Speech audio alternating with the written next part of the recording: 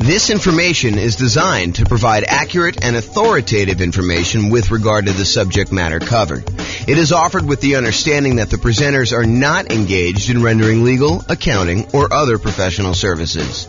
If legal advice or other expert advice is required, the services of a competent professional should be sought. Welcome to the Salinas Real Estate Investing and Real Estate Financial Planning Podcast. Learn all about investing in real estate in Salinas, California, with a combination of real estate financial planning and modeling with numbers specific to Salinas, plus syndicated, more generalized recordings of live and pre-recorded real estate investing classes, not all of them specific to Salinas. Be sure to stay tuned after the podcast for a message from our sponsors. Well, good morning and welcome, everyone. I am James Orr, and I'm super excited about this morning's class. I don't know why, but I've been anticipating this one for a little while. I kind of prep for classes about a week ahead of time. That's about how far out I plan on what I'm going to be teaching. But this one I've been looking forward to. Today we're going to go over: is it better to put 5% down or 20% down when buying rentals?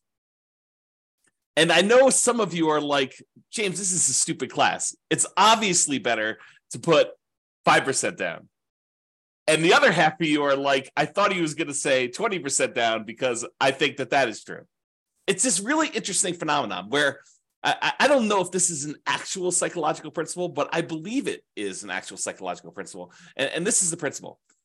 You have a belief, and maybe you're an expert at your own local real estate market, and you've done this math before. You've actually gone through and said, what if I put 5% down and I bought properties for the next, 20 years or so in my local real estate market? Or what if I put 20% down and I bought properties for the next, 20 years or so in my local real estate market? And you prove to yourself conclusively that it is better to do one or the other. The challenge is, it is not universally true. And that is what we are going to find out today as we go through the class. Is it better to put 5% down or 20% down when buying rental properties?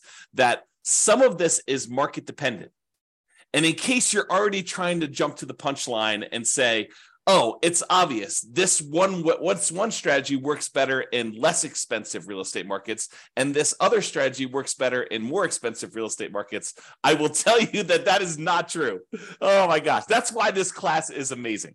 So I'm super excited. Let's jump right into it because I got a lot to cover. And I've never done a class with this sort of format and outline. In fact, I made some of these new comparisons super recently. And so some of this stuff's going to be new. Some of the stuff you may have seen early previews of, depending on how many classes might have watched.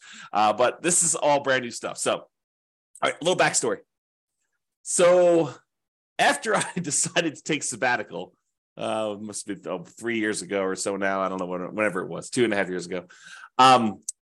I started thinking to myself, you know what I'd like to do? I wrote this real estate financial planning software, and it allows me to do these modeling of investing strategies where I could say, what if I decide to buy properties this way? Or what if I decide to pay off properties early this way? Or what if interest rates change, or rents are higher than they thought they were going to be, or rents are going up faster or slower, or prices are going up faster or slower? All these different variations I could do modeling for. But I started thinking to myself, what if I did modeling for the top 300 U.S. cities? And I did kind of analysis on each one using their home prices, their rents, their insurance rates, their kind of like, in theory, their appreciation and their rent rates, although I kind of normalized some of that. And then when I started doing it, I realized there was some kind of new nuances to some of this stuff. Like, for example, someone in a really inexpensive market who makes a little bit less at their job has a lower kind of like threshold in order to be financially independent. If you're only making $4,000 a month from your job, you don't need $12,000 a month from your passive income in order to be considered financially independent. And somebody in a more expensive market who gets paid a lot more for their job and housing is much more expensive out there, they need to overcome a much higher hurdle to replace the income that they were earning and be considered financially independent. So we had to adjust for income while we did all this modeling. But basically what I decided to do, and what I did, is I decided to do modeling for over 300 US cities with a whole bunch of different strategies. And today we're going to talk about two very distinct strategies. So I'll tell you what is the same, and then I will tell you what is different. So in both cases, the two strategies we're going to kind of compare. And when I say we're going to compare them, I did analysis in 300 individual markets, real estate markets, for one strategy. And I did the same analysis. I did a different analysis for a different scenario in the same 300 different cities. And then I compared them each heads up. So I said, okay, in wherever, Los Angeles, is it better to do the 5% down or is it better to do 20% down? And then I said, okay, what about in Denver? Is it better to do 5% or 20%? And then I aggregated all that data and I could show you that in these markets, it's better. In these other markets, it's not. And if you want to drill right into your specific city and see like what the actual results are for your city, I've got great news. That is also available to you, along with all the other modeling that I did for your city as well. So you can go do that. I'll give you a link here in a little bit. Okay, so in both scenarios, what's the same? In both cases, I said you're going to buy an owner-occupant property with 5% down, and by putting 5% down and doing an owner-occupant loan, you're going to have private mortgage insurance. So it doesn't matter if I'm saying you're going to be buying 20% down rentals for the foreseeable future, or if you're going to continue to buy 5% down 5% down owner-occupant properties, move in, live there for at least a year, then convert the previous one to a rental and repeat the process. No matter which one you do, the first property you always buy is the 5% down owner-occupant property that you live in. Okay, that is true of both scenarios.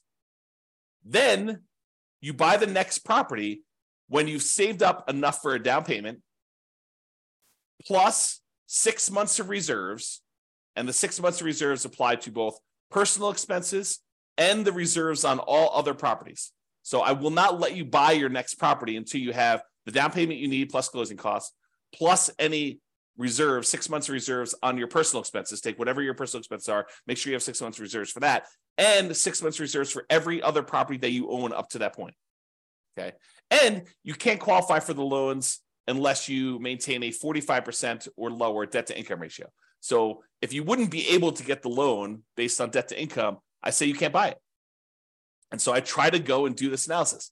And so you can see that some markets that have, less than ideal rental economics, it's going to be harder to buy properties than in markets where it's easier to have those rental economics, where the rent to price is better, in other words.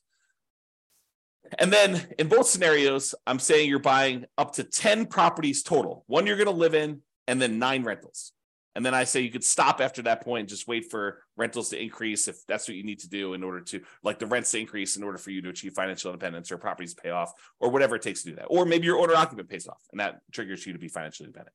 Okay, so that's like what is true for both scenarios. Now I break it down into 2 different cases. Number one, where we do the nomad strategy, which is buying a property as an owner occupant, usually with a low down payment with a slightly better interest rate. You move into the property, you live there for at least a year. It's a requirement of the lender. When you get the loan that says you're going to be an owner occupant, you sign something that says you're going to live there for a year. And if you don't, it's loan fraud. So don't try to say, oh, James, I'm going to solve or you have to live in the property for a year. You just say you're going to move in and you don't. No, that's loan fraud. You don't do that. So you put 5% down, you move into the property, you live there for at least a year or until you qualify in the other terms, having the down payment and the reserves and the DTI.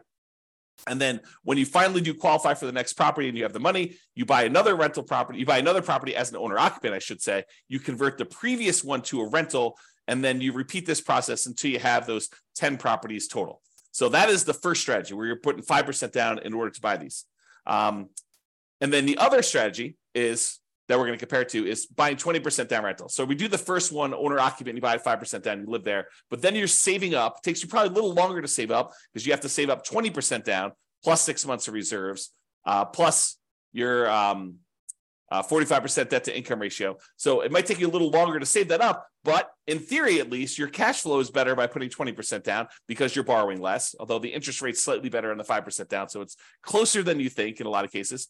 But then you wait to do that. Then you have 20% down payment and you buy the next rental when you have the next 20% down payment and you don't move into any of those properties. You live in the same property from the beginning.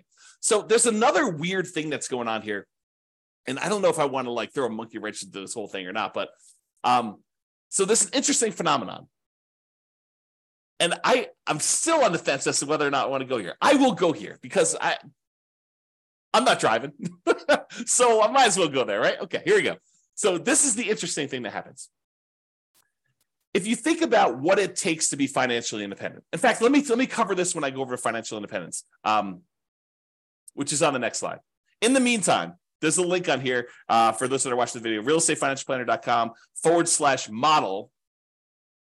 Allows you to see all the different modeling I did in 300 cities. And there's a specific page where I compare doing this nomad strategy, which is to buying the 5% down ones to buying 20% down. So you can see the link on there if you want to go do it. All right. So I'm going to I will remind myself to go over this little interesting quirk thing related to being financially independent and how it could be slightly different in the two different strategies. But let's say this. So one of the things we're going to talk about today is whether or not one strategy gets you to financial independence faster than another strategy. So in order to do that, I need to tell you what being financially independent means mathematically. And so this is my little graphic for showing you kind of, what it means to be financially independent. And really what it comes down to is there's 5 sources of income that counts towards you being financially independent. And for us, being financially independent means replacing the income that the person made in that particular city, working their job, but now with income from their investments. Okay. So there's 5 sources. Number 1 source is any net positive cash flow from rental properties. This is the cash flow after all of your expenses. So all the income from the rental properties, rent, and anything else you have. If you had laundry income or rent from a garage that you were renting out, or an RV space that you rented out that you were getting some extra cash flow from, or anything like that, or all the income coming in from the rental property minus all the expenses, including vacancy, the principal and interest on the loan, any taxes, PMI, if you've got PMI, private mortgage insurance, any type of insurance payment on the property, any maintenance, any management on the property, all of those are expenses. So the difference between all of the income and all the expenses is your net positive cash flow. That contributes toward whether or not you are financially independent. That net positive cash flow number, if that exceeds how much you are making from your job, then you're financially independent. I assume you quit your job and you can go on from there. So that's kind of like the trigger for that. So that is one of 5 sources. So that source, plus if you happen to have any extra money invested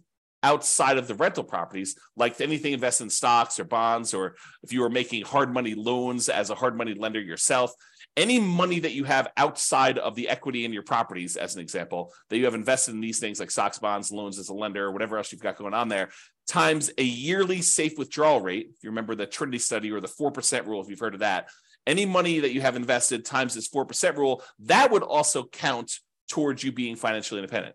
So let's say hypothetically, you never get to the point where you qualify with a 45% debt to income ratio and you end up with this big pile of money. Well, the pile of money still counts towards you being financially independent.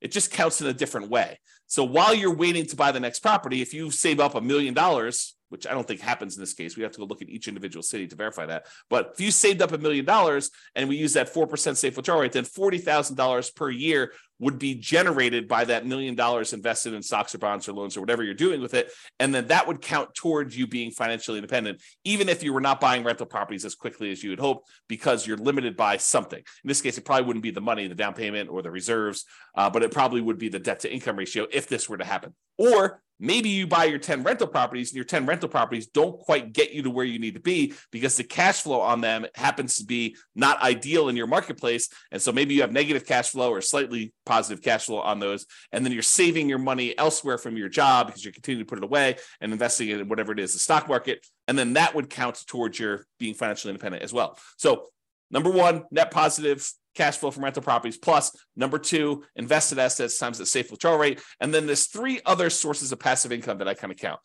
If you get to the point where the person is over 65, you could get Social Security, and your Social Security payments would count towards you being financially independent. Or if you bought any annuities, which in this modeling, I did no annuities at all. So if you had annuities, though, those would count towards you being financially independent. And number 5, if you had a pension from your job, that would count towards you being financially independent. But for our modeling, it's primarily going to be number 1 and number 2, that net positive cash flow and any money you have invested at a safe withdrawal rate. Okay. So that is financial independence. Now, I'm going to talk to you about something else. So here's the interesting thing. Imagine for a minute that you're making $10,000 a month from your job.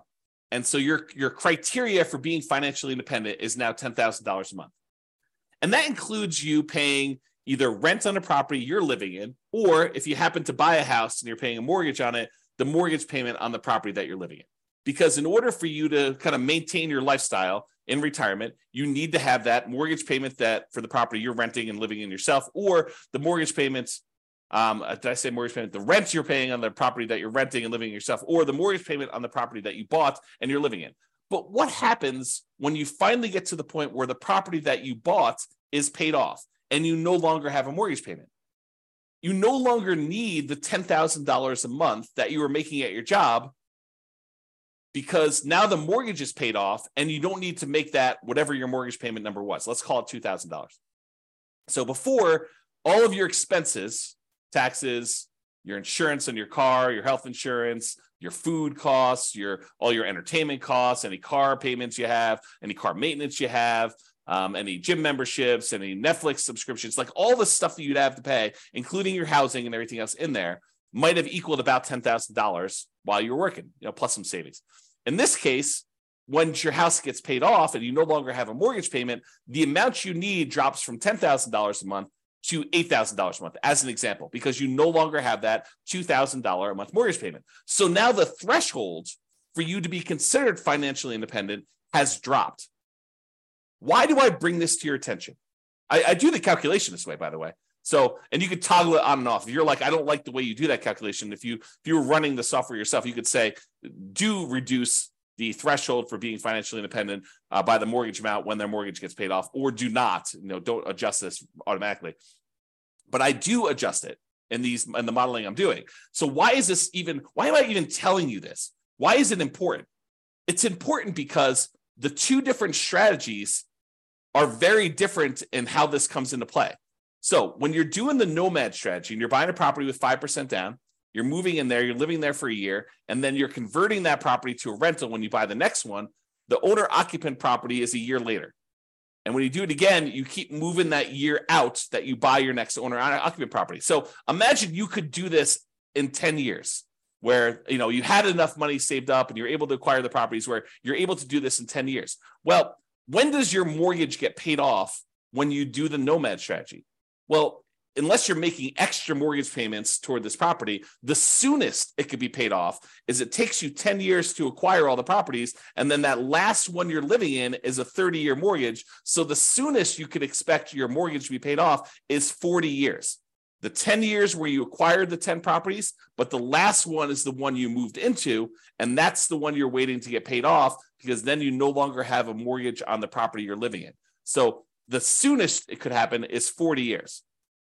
That's not true with the 20% down model, because the one that we live in with the 20% model is the first one we bought. So the soonest you could have a paid off mortgage in the first one is actually 30 years later. And this may come into play. If we don't quite have enough, if we're getting really, really close, but we don't quite have enough, maybe the reason why the one with 20% down becomes financially independent earlier is because their mortgage gets paid off, and then their threshold to be considered financially independent drops a little bit by whatever that mortgage payment was. And so that may move them over the edge and may bump them up. And we may see that in the data. Okay. So now that I've got off on a tangent, let's talk about some of the other assumptions.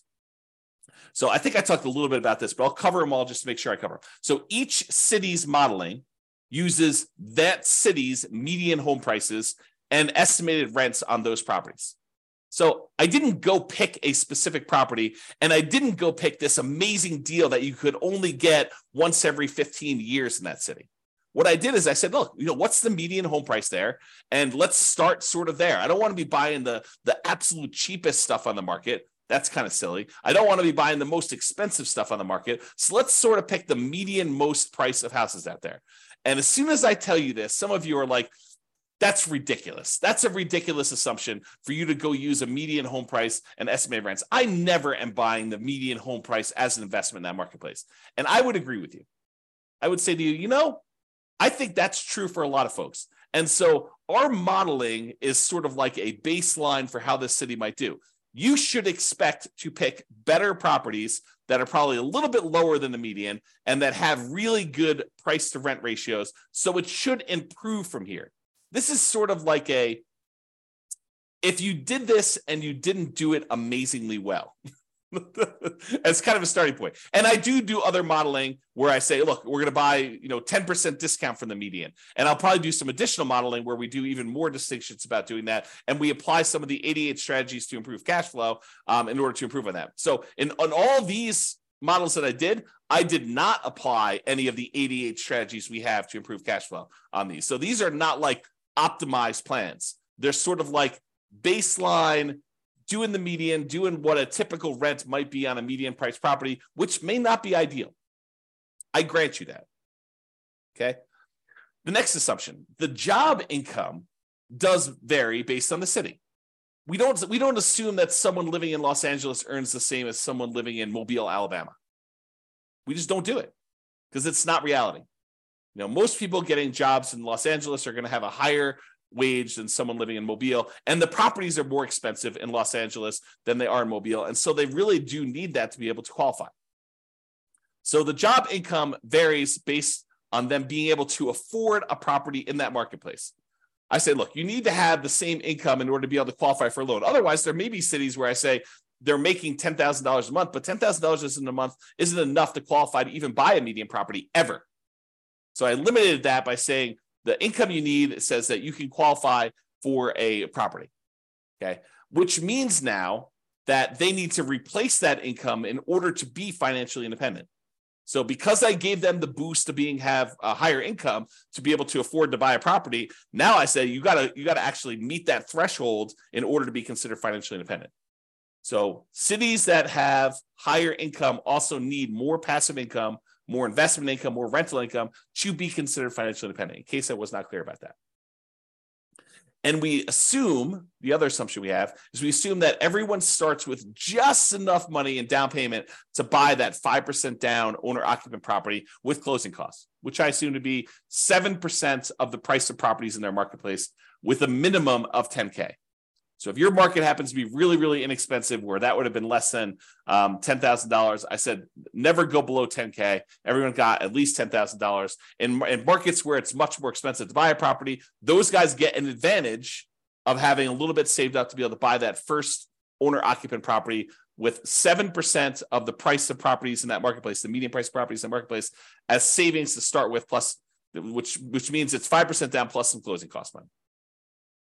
And then interest rates are, as of right now, 6.5% for owner-occupant purchases with 5% down, plus a separate PMI, and 7% for non-owner-occupant 20% down purchases with no PMI. So I do penalize non-owner-occupant loans, which is the reality. So if you were going to go get an owner-occupant loan with 5% down, you'd be paying about 6.5 in our marketplace, a little bit higher, a little bit less, depending on when you time it. And I will change this over time and rerun the analysis. And then the non-owner-occupant guys are paying 7% for the 20% down, and they do not have PMI. A point on things changing over time. So I'm going to show you numbers from today. But if you come back, if you're listening to this recording after the fact, you may go to the page where you could see the details and the assumptions and the new modeling, and you may see all the numbers different than what I said. Why? Because if I come back in here and I adjust all the interest rates for all the things and rerun them, then they may be different. Some cities maybe do better, some cities may do worse.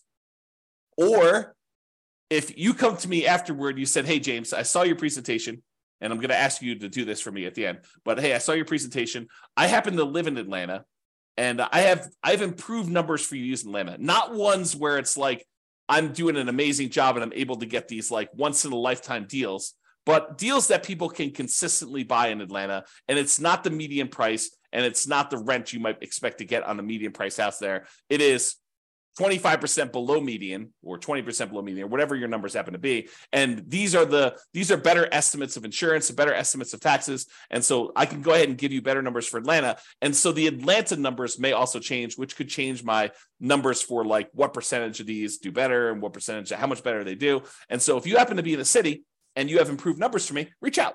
let's improve the numbers, we'll improve the modeling, and I'll redo all of the modeling for that city. So you tell me the new numbers, and it goes, I basically have a database, and then it reruns all the data from the database and creates all the comparison models for everything. We can do that for a city, okay? And one of my last assumptions is I did model this out for 100 years. And you might say to me, James, come on, 100 years? Why are you doing 100 years? Well, I was doing 60 years because I thought that was a much more reasonable time frame. But then some things were happening where people were not becoming financially independent in that 60-year period. And I thought to myself, well, what if it was at 60 years and 1 month that they became financially independent? So I was like, well, I'll just extend that a little bit. Maybe I'll do 65 years. And eventually I got to the point where I kept doing that. And I was like, why don't I just do 100 years and see who becomes financially independent in 100 years? Yeah, if it gets really, really far out, it's probably not going to be realistic to think about somebody becoming financially independent 92 years out.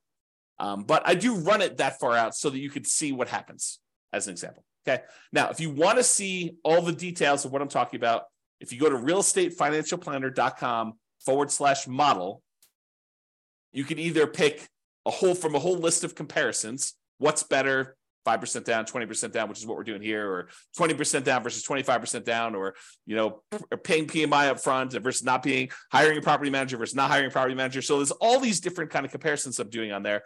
Or pick your specific city and drill down into all the different modeling I did for your specific city. You can do that. Go to realestatefinancialplanner.com/model and you can see that. Now, I have to warn you, I sometimes wonder if I should lock down this analysis and make it only for clients.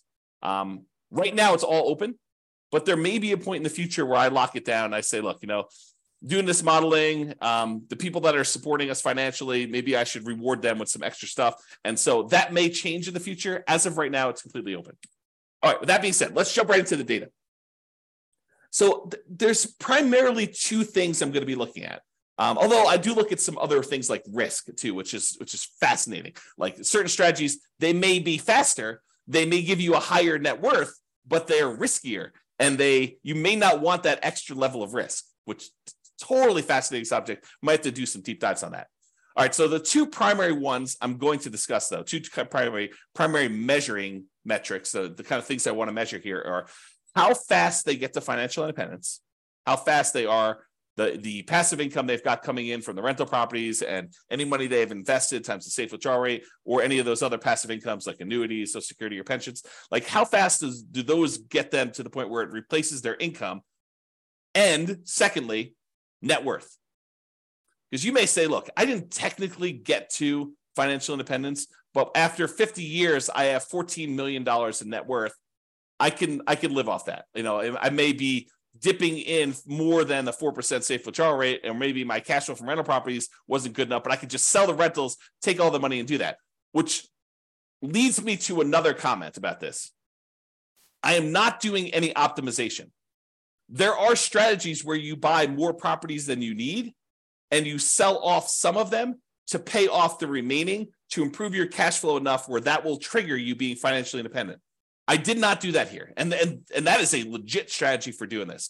Or there are some strategies where you buy enough rental properties where eventually you get to the point where the equity in the properties, after all your expenses selling them, could be sold, invested in something like stock market, and use a 4% safe withdrawal rate, and that would trigger you being financially independent. Or maybe taking some of the extra cash you have on the sideline and paying down the mortgages that you have, paying them off, using that money, and that might trigger you being financially independent faster than these ones. This is sort of like plain vanilla versions of 5% down nomad or 20% down non-owner occupant. So with these plain vanilla versions, that's what we're covering today. All the additional modeling I do later, where I talk about, should you do this versus this, and how much difference does that make? We're going to go over all that over time, not today, but that will be addressed and discussed, and we'll kind of get there. Okay, so I told you there were two things we're measuring: when financial independence was achieved, and I usually measure that in months, and then your net worth, which I measure in dollars. So let's jump into it. In the baseline nomad model, which is putting 5% down, 17 of those did not technically achieve financial independence in that 100-year period, but they still had significant net worth. But 17 of the 300, I think there's 305 but it's just over 300 U.S. cities. So 17 out of the 300 or so that we have there never technically achieved financial independence. They have significant net worth, but they didn't achieve financial independence. In the 20% down group, of all the analysis we did for the 20% down group, 22 of those didn't achieve financial independence in that 100-year period. Again, they had significant net worth as well, but there were a certain number that just never quite got there. Rough markets where it's really hard to make rental properties work. So, a little bit less than, I guess it's probably about 5%, a little bit more than 5% or so. If you think about it as a percentage of the 300 cities, it was really, really hard to make the economics work in that marketplace. Now, as another side note, the people buying 20% down non-owner occupant properties, they could have just as easily said, look, I'm saving up my money. Why don't I go buy rentals in a property where the economics do make sense? I could have bought properties in a property where cash flow made a lot more sense than buying in the market where it's really, really hard to make cash flow. I didn't model that, but that's a reality, right? You can't quite do that with the nomad strategy because you're putting 5% down and you're moving into the properties and living there. Unless you plan on living in the other city, you're not going to be able to do it remotely, right? But the 20% down one, you could have, okay? There were 17 cities where both of them never achieved financial independence. So all 17 of the ones where nomad didn't work, it didn't work for 20% down either. And then in addition to that, there were 5 more with the 20% down where that didn't work. And these were markets where it was exceptionally hard to make real estate investing work with our current assumptions. Remember, not doing amazing stuff, not doing 88 strategies to improve cash flow, not doing any of that stuff. So this is sort of like the baseline sort of, not worst case scenario, but like medium sort of case scenario where I'm not really trying that hard in order to make this work. Okay, so here's the numbers though. 20% down achieved financial independence faster in 171 cities. So more than half the time, it was better to do 20% down. But what's fascinating about that is for the people that were saying like, oh, it's obvious, James, 20% down is always better. You feel vindicated. You feel like, yeah, see, James, 171 cities. Well, not so fast because 97 cities, it was faster to do nomad. Mind exploded because it's crazy to think about this. There are some cities where you would be better off doing 20% down, and there are some cities where you would have been better off doing the nomad strategy in order to achieve financial independence faster. And in 37 cities, it didn't make any difference at all. It was exactly the same amount of time, whether you did 20% down or 5% down. So in 37 cases, it didn't matter. You could have chose whatever you want to. So about 10% of the time, a little bit more than 10% of the time, it didn't matter which one you choose. Pick either one you want. But in 171 cities, a little bit more than half the time, you would have been better off doing 20% down. In about a third of the cases, you would have been better off doing nomad. That's crazy. That's really crazy, right? This is the same data broken out a different way. So the red sections show you how many of the cities achieve financial independence in this sort of time frame. So there were about 5 nomad cities where people were doing the nomad, that they achieved financial independence in less than 100 months. Only took them about 100 months to be financially independent doing the nomad strategy in that particular city, which is crazy. But there's only 5 cities like that. There were about, I don't know, whatever this is, 13 cities where it took just over 100 months, probably in the 100 to 150 months. And then there were 15 cities where it was in that, I don't know, 130 to 160, 130 months to 160 months. So about 10 years to whatever that is, 14 years, somewhere in that ballpark for doing that. And then it kind of goes down a little bit and it kind of goes up here. But there's some other stuff here. So remember what we said with the nomad, the fastest they could actually pay off a property would be about 40 years. 40 years is about 480 months, if my math is right. And so we do see a little bump up here with some cities that could be financially independent there. And maybe some of them took a little longer than that, exactly 10 years to acquire the property. So we do see a little bump up for the nomad ones here, where we see a larger number of them being financially independent just after that kind of like 40-year period, which we'd expect. And there were some that took a long time, but not that many. It's a relatively small number that took more than this really long time to get that. Now, the gray lines are the 20% down ones. So similarly, there were a few, there were 5 ones who were putting 20% down. They achieved financial independence really, really fast. Less than probably 5 years. Their requirements weren't that hard to be financially independent doing that. And then there are a whole bunch here that kind of like increased over time, and you can see where they are. Now, just visually looking at it, it's kind of hard to do, but visually looking at it, it almost looks like 20% down shifts a little tiny bit to the left. So my gut feeling, just glancing at this and not doing any math on it, and I could be totally wrong about this, it seems as though 20% down is the tiniest bit faster, the tiniest bit shifted to the left, where we front load like however many months it takes to be financially independent. All right. Now, before, remember I asked you, like, so James, it's obvious it's the more expensive cities that are the ones where it's harder to be financially independent. And so those are the ones where it's better to do whatever strategy you think is true, right? Which I'm going to show you is probably not true, okay? So this is a chart showing you how much faster one strategy is over another. And so I'll describe what's going on here by taking like one dot here. So let's just take this dot. So in this city, because it's green means that 20% down was better by that many months. So in this dot, putting 20% down was about a little bit less than 50 months faster, a little bit more than 4 years faster to do 20% down than doing Nomad.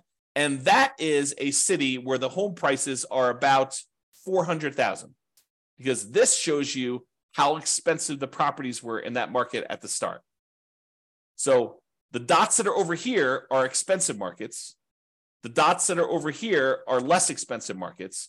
And if they're green, it means that 20% down was better by that number of months. In most cases, it's going to be less than 4 years difference. Well, 4 years faster, because this is the 50-month range. So 20% down was less than 4 years faster in most of these dots. Versus over here, where the dots are red, that means that Nomad was faster by this number of months. In this case, like, right here, this is about, 70 months faster. So in a market that was a little bit less than $250,000 properties, Nomad was about, 7 years or so faster. Seems like, whoops, I clicked on the button. And so you got to get a feel. And then these gray dots are on the zero line, where those are exactly the same. Now, if you said, it's because they're all in really expensive markets, that's why 20% down is all better, we would expect to see a whole bunch of green dots over here with expensive markets. And if you said, hey, Nomad is better in really expensive markets, those show up over here, we'd expect the dots to be over here for doing that. But as you can kind of see, most of these things are clustered where they're relatively evenly distributed by price. There's not like all of them are on one side of the line or all of them on the other side of the line based on a certain price being there. And so you could see it's relatively even. It's not a price sort of thing in that marketplace. Now, I will point out one thing, though. There are times when Nomad is a lot faster, a lot of number of months difference, where most of the time, the 20% down, well, it may be faster. It's not that much faster, less than 4 years. You can kind of see that. All right. But there are times when Nomad is significantly faster. And so you might want to consider that when you're thinking about which strategy to use as well. Okay. All right. So we talked about speed to get to financial independence. Now let's talk about net worth. So as far as net worth goes, you have a higher net worth. I picked 40 years in the future as an arbitrary stopping point. So this is the net worth at year 40. 40 years in the future from when you start, you have a higher net worth, starting with the same exact amount of money, by the way. Everyone starts the same money. Everyone starts with the same earning power in that city. So I'm comparing the same city to the same city. So we're saying that a higher net worth is a comparison between the same city, Atlanta to Atlanta, LA to LA, Denver to Denver. Like, we're comparing the same city to the same city. We're not comparing one city to another. So in that case, 103 of the cities, you would have had a higher net worth doing the Nomad model than doing 20% down. So about a third of the time, you would have a higher net worth being a Nomad at year 40 than doing 20% down. In about 189 of the cities, you would have a higher net worth putting 20% down than doing Nomad. So squint really hard. It's like a third of the time better for Nomad, 2/3 of the time better for 20%. And honestly, 13 cities, you didn't have a difference, where net worth was essentially the same. Okay. And we'll go over some of these numbers here a little bit better.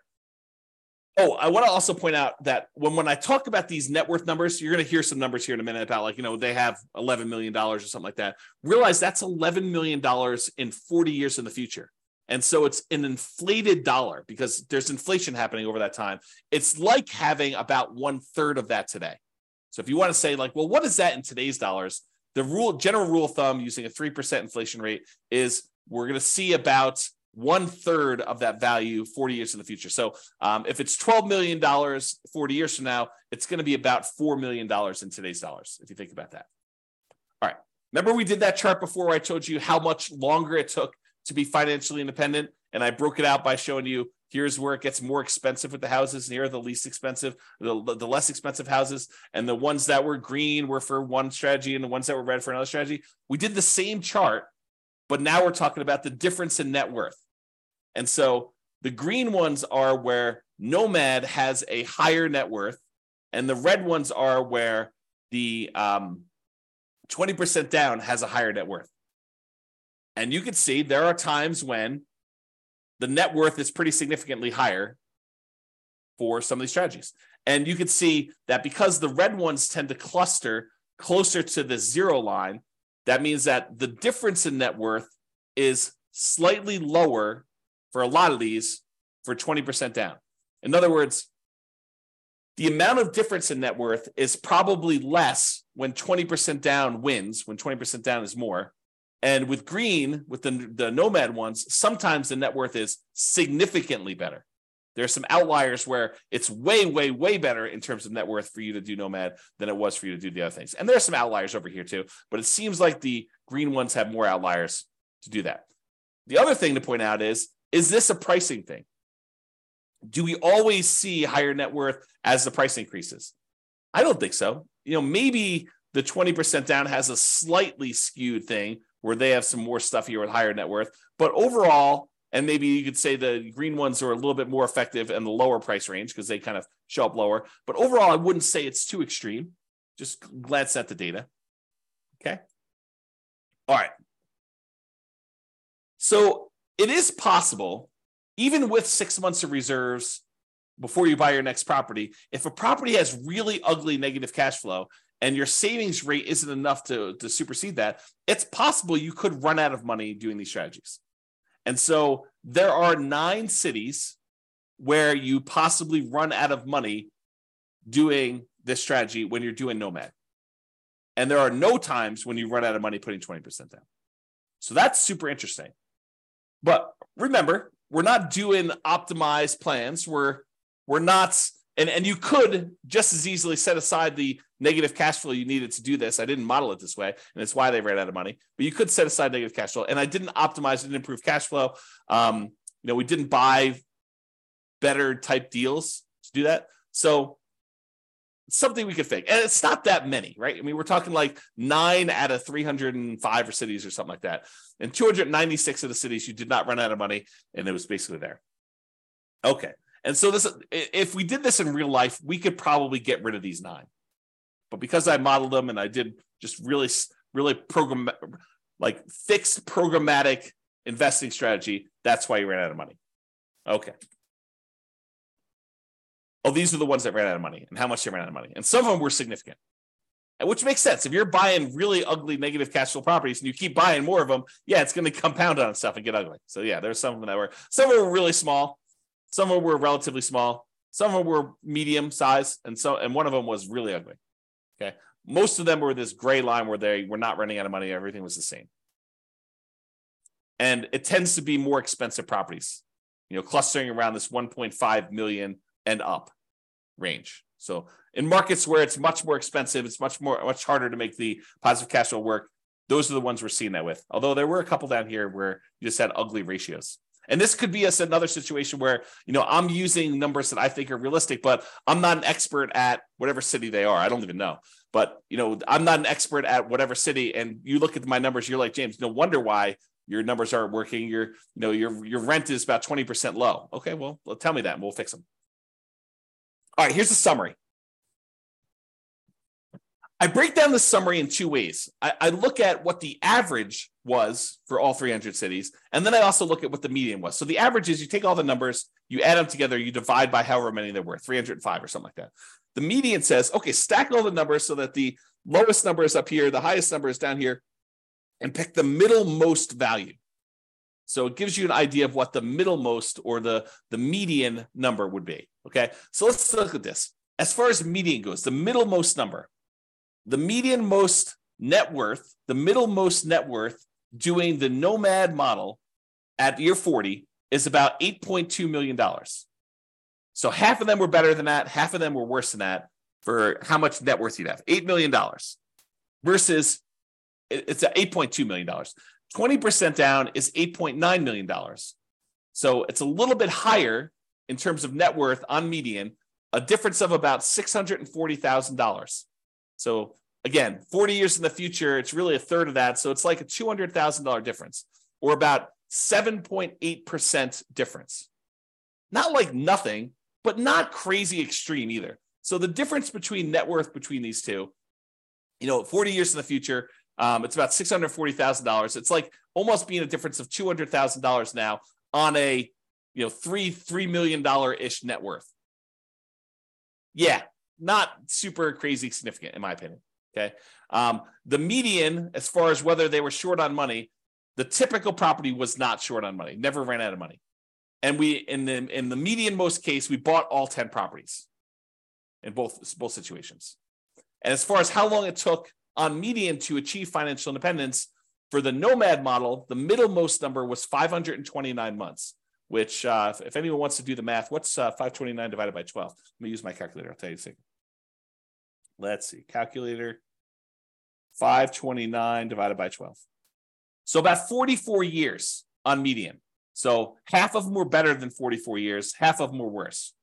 In terms of 20% down, 509 months divided by 12, 42 years. A difference of about 20 months, a little bit less than 2 years difference between those two for the middlemost number. Now, in terms of risk, because I'm running a little bit short on time, I'm not going to go like crazy into risk, but I will just point out to you that the Nomad model was better in half of the measures of risk, and the 20% down model was better in the other half of the measures of risk. So if you think about it, they were each risky in their own way. For example, the rent resiliency, how much rent can decline before you'd have negative cash flow, because you're only putting 5% down, you might think the Nomad one is riskier. But it turns out it's actually slightly less risky because we're measuring the risk over the entire period of time. And so you end up owning the properties a little earlier, so rents tend to increase a little bit. And so you end up getting properties where the rents are a little bit higher because you've owned them for longer. And so the rent resiliency tends to be a little bit better, a little bit safer, in other words. But we're not talking about a huge difference. In the rent resiliency over the entire period for Nomad, it's 36%. And the rent resiliency for 20% down is 33%. So the Nomad strategy is about 8.3% better, not points, but 8.3% better. So it's a little bit better, marginally better. But when you look at like debt to income, it's better from a debt to income perspective that you put 20% down because you have less debt compared to the income you have because you put more down. The Nomad strategy is much more highly leveraged. So when we measure it that way, 20% down is less risky. It's interesting, but that's kind of how it works. Like you give and take on some of these risk measures to do it. And I'll point out sometimes there are strategies where it's way better to do one strategy. It's really clear. And then you got to decide, are you willing to take on that extra risk in order to have that? Okay, so we covered all the median ones. I did the same thing for averages. The average net worth for Nomad at year 40 is about $11.9 million. For 20% down, it's also about $11.9 million. The difference is in the $10,000 range. So it's about $73,000 difference in net worth. Not significant when you look at averages. It's only 0.6% difference between a 5% down strategy and a 20% down strategy when you take the averages of all the different cities. Okay. Number of properties, the Nomad, you end up buying a little bit less properties, 9.1 properties on average versus 9.8 for 20% down.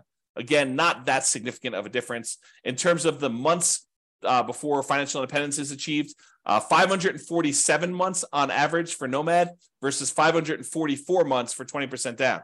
It's only 2.6 months difference on average. That's really very similar. I mean, that's like a rounding error in whether one person increases rent on a property early or not. It's really not that big of a difference at all. So they're interchangeable. And again, it's very similar risk. 3 out of the 6 measures of risk, it's better to do Nomad, and 3 out of the 6 measures of risk, it's better to do 20% down.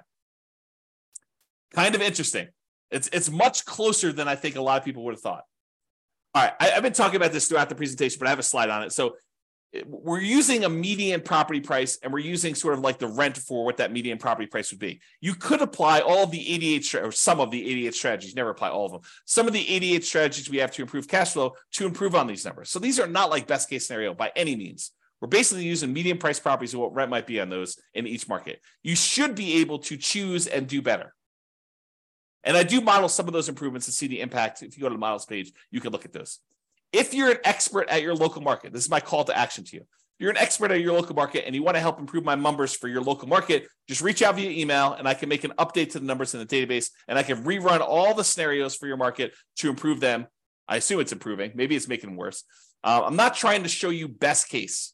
That is never my intention. So don't like email me and say, James, here's the property I just bought. It's a freaking amazing deal. Because I don't care. I don't care I care like great job, dude, the amazing deal. But I don't care for like running my numbers based on your amazing deal because no one else can replicate your amazing deal. You may not be able to even replicate your amazing deal. You want to go buy 12 of those? Good luck. And that's the problem. I don't want to use like these amazing best case numbers because I don't want it to be like, hey, James, where can I get the deals you're showing on the website? Because those are crazy good numbers. And I would buy those all day long if I could find them. Yeah, we're not trying to do that. We're trying to do the types of properties that any real estate investor in that market could get and expect to achieve. Okay, so if you have those numbers, reach out to me and we'll do some updates. Local market limitations. So if you're nomading, and I talked about this before, moving into each property, you must be buying properties in your local market. You can't do nomad remotely. You can't be moving into properties in another city.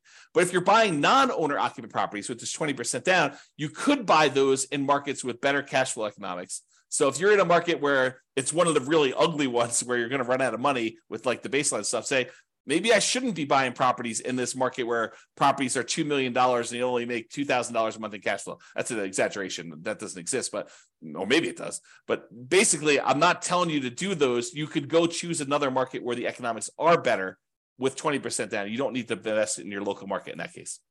All right. So in conclusion, this is awesome. I don't know. I love this stuff. If you guys love it, reach out to me. If you don't love it, maybe don't tell me because I love it so much.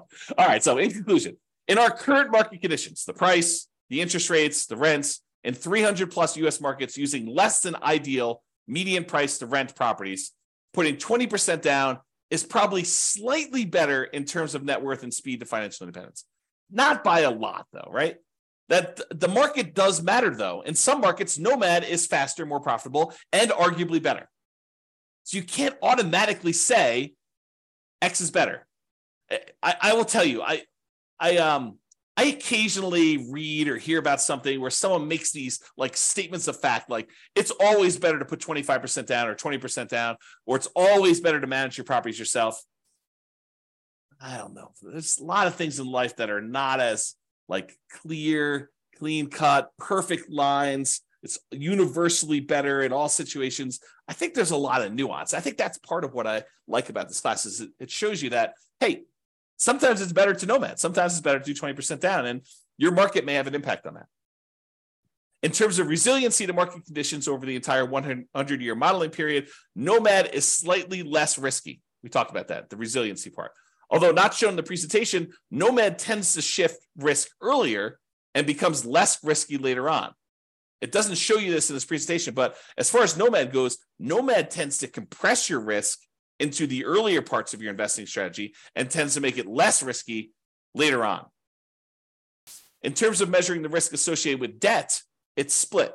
In some ways, nomad is less risky, tends to have more liquidity, especially later on. But in terms of debt to net worth and debt to income, nomad is riskier because you're putting less down and you have more leverage. And you tend to have more months of reserves when putting 20% down. It's best if you look closer at your specific market and apply as many of the 88 cash flow improving strategies as practically possible to improve on your implementation. That is all I have for you. I hope you enjoyed this. I thought it was awesome. I enjoyed kind of doing classes like this. You probably should expect some more of these where I kind of compare lots of different strategies over time and we kind of deep dive in this. But in addition to that, go dive into your own specific market to see how this all plays out and look at the analysis. And if you need help with stuff like that, reach out to me via email. All right. That's all for now. This has been James Orr. Bye-bye for now. With home prices up, mortgage interest rates up, and rents up, but not quite enough to counteract the higher prices and interest rates, cash flow on rental properties in Salinas is harder than ever. Book a call with the Real Estate Financial Planner to apply our proprietary 88 strategies to improve cash flow on your rentals. See the show notes for a link to schedule your call and improve your cash flow today. If you're a real estate agent, lender, or professional in Salinas that wants to help our real estate investor listeners, consider reaching out to learn about collaboration opportunities with this podcast. We'd love to add more value to our listeners by having you assist our investors buy, sell, and finance their real estate investments. See the show notes to schedule a call to discuss collaboration opportunities.